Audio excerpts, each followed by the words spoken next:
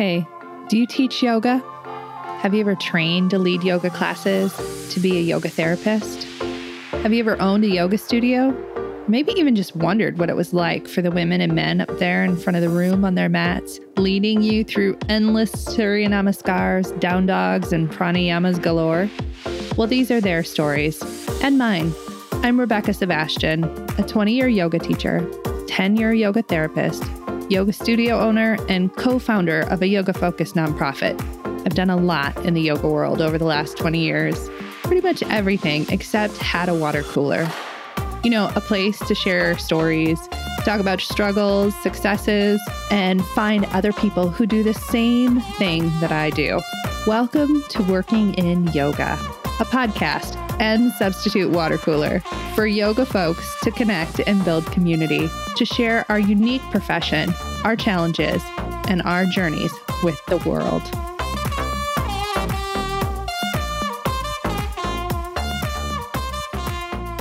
Hi friends, welcome to Working in Yoga. This week is a solo episode for me. I had something I wanted to talk about, so here we go. There has been this topic that has been floating around the yoga and wellness spaces recently, and I really want to talk about it in this episode today. This topic has been something that I personally have been thinking about and struggling with, and actually coaching other yoga professionals through since about 2016. It's a whole thing that we don't often talk about in the yoga industry. And I think due to our lack of having this discussion, we lose good teachers who feel lost and burned out and frustrated. And actually, I think we could be just shepherding each other through these thoughts. And when people go through these kind of times with more grace and ease. And the topic is, of course, quitting. So let me ask you this. Have you ever wanted to quit? I've talked a lot about living and growing up in the Midwest on this podcast, where quitting, we are taught, is not an option. We Midwesterners, we persevere. We endure. In fact, just this morning, I was talking to my partner about endurance as a personality trait in the Midwest. It's a whole vibe here. Seriously. It's almost like it's sewn into the fabric of our baby blankets. And we are all taught, right, that quitting is for losers. Well, I suppose it's time for me to make my confession. I have been actively trying to quit teaching yoga and working in the yoga industry since 2016. For so many of us, especially white folks of a liberal nature like myself, 2016 was a shifting year. Life changed culturally, and we were opening our eyes to oppression of others in a way that we had never seen before, which is all on us. And also, we realized that things were not as soft and rosy as we had been originally thinking. And for me, yoga was part of this undoing.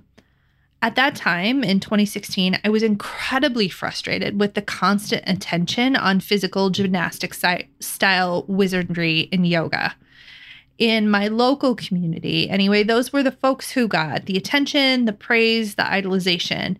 And that left me really feeling like an outlier I was really frustrated. And honestly, I questioned if I was even good enough or knew enough to be a yoga teacher at all. But I was also clear that wasn't what yoga had been about for me, even during the days when complicated physical postures were within easy reach. I knew I had come to yoga for something else, and that I continued in the industry 12 years later because of that something else. So I did what anybody would do in 2016. I went looking online for reasons to quit yoga.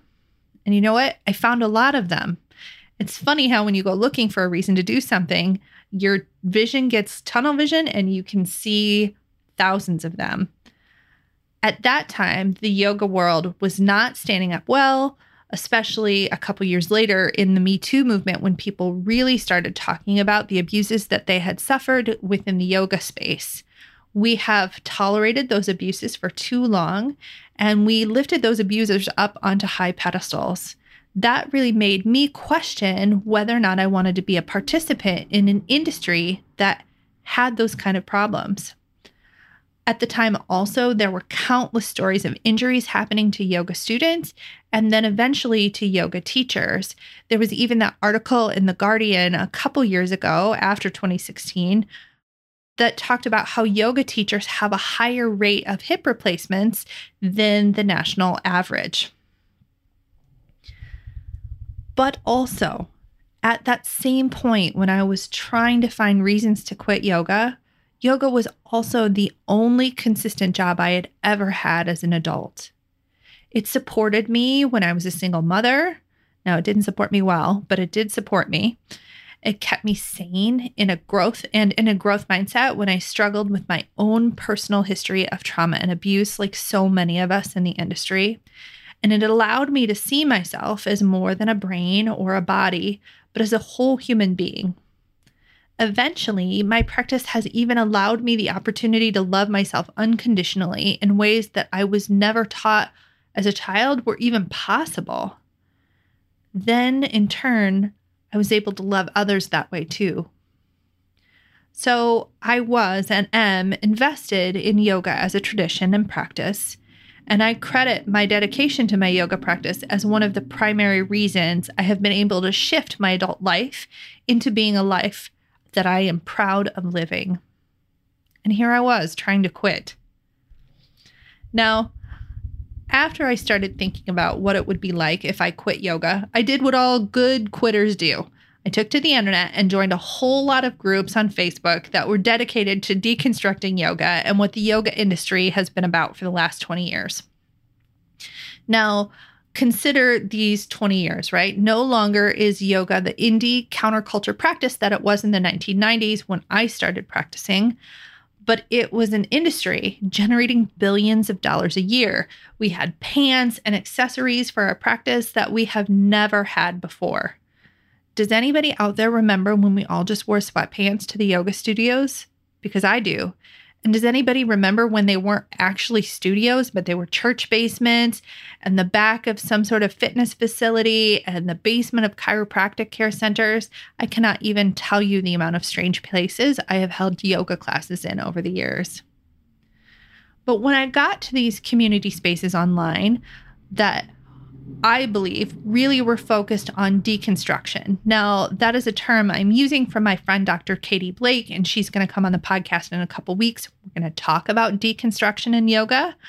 Sometimes those online communities were very toxic. Lots of people were in there trying to make their name by being the voice of why yoga isn't working in modern times.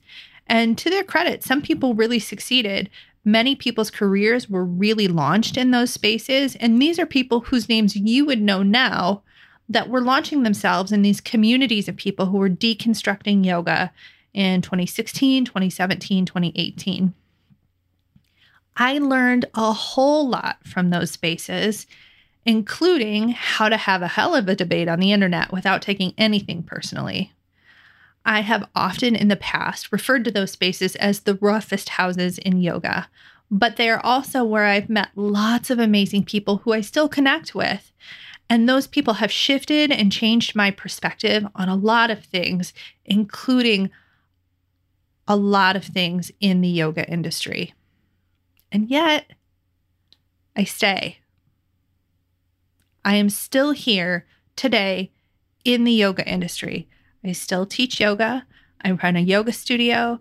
I founded a yoga-focused nonprofit. I'm here on a yoga professional podcast.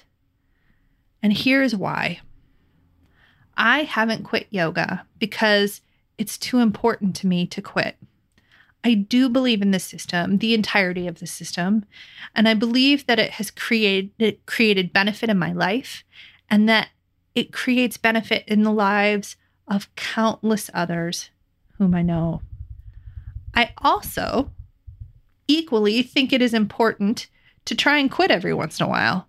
In fact, I believe that last sentence as strongly as I believe in the benefits of a sustainable and long-term yoga practice. Yoga is too important not to try and quit every once in a while. So if you're thinking of quitting, I think you should really ponder it for a bit. In fact, set your belief in yoga on fire. Because if the core of your belief is strong, it will withstand the flames.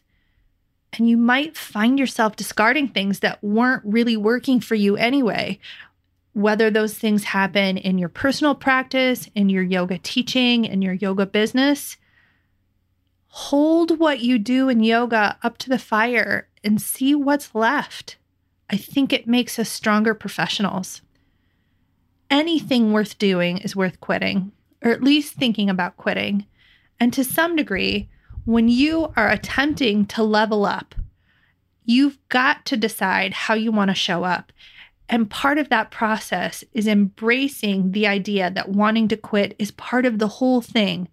And that makes this all a lot easier. If you're ready to take your teaching to whatever next level you see happening, I want you to pause and think about what life would be like if you quit yoga. Now, for those of you listening who think that truly quitting might be the right step for you, I want to pause here because I want to say this very clearly. Please step forward into your future with no shame, no guilt, and a little bit of lightness. If staying in yoga no longer lights you up, I truly want you to do something that does, because you're important. And yoga will carry on, evolving and shifting as it always has. And the industry will have been better for having you in it. Now, thanks for listening to my rant on quitting, something I've thought a lot about over the years. I want to shift into my self-care tips for the week. Since this is a solo episode, ironically, this came from a yoga Facebook group that I am a part of, and I generally don't participate in those spaces anymore, and I haven't for years. I decided that there is a difference between participating in the online space and actually making sustainable change within the yoga community, within the yoga industry. So I chose trying to make sustainable change over participating online. But I'm dipping my toe back into those spaces. And I was chatting in a forum of about 10,000 yoga teacher or yoga people. It's a yoga teacher group. And the facilitator of that group asked for a composite list of things that everybody did for self-care. And I answered in the way that I always seem to answer, just slightly wild, just slightly left of center, but these are truly my two favorite self-care tips. And here they are. They are orgasms and financial care. So if orgasms are your thing and you feel motivated, go find one. There's a lot of ways that you can make that happen. And then when you're finished, sit down and take a good look at your finances, because knowing your money is self-care. Now, next week on the podcast, I'm so excited to be having a conversation about the amazing thing that all yoga teachers have been asked. Can you work for the exposure? In the 20 years that I've been teaching yoga, I have been asked to work for the exposure. I mean, 10 quadrillion times, I think. That's not even a number, but a gigantic amount of times. People who thought that they could come take my classes for free because they knew me and I wasn't worth paying, or the class wasn't going to be worth paying. It's the same thing of asking your friend's band to play at your party for free so that people can hear their music and they'll get exposure. So I'm going to have an amazing conversation next week about that. And finally, I wanted to share, for those of you who are in the Midwest, if you are a yoga teacher looking for an advanced yoga teacher program, teacher training program, I should say, I just launched my program, Light Up Your Teaching, just last week.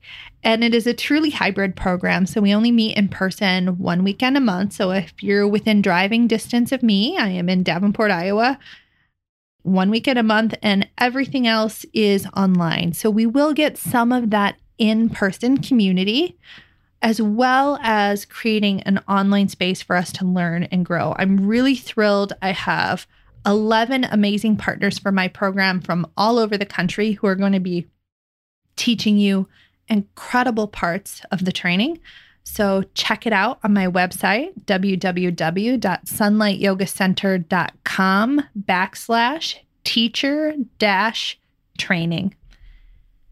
Thank you all for listening, and I'll see you next week.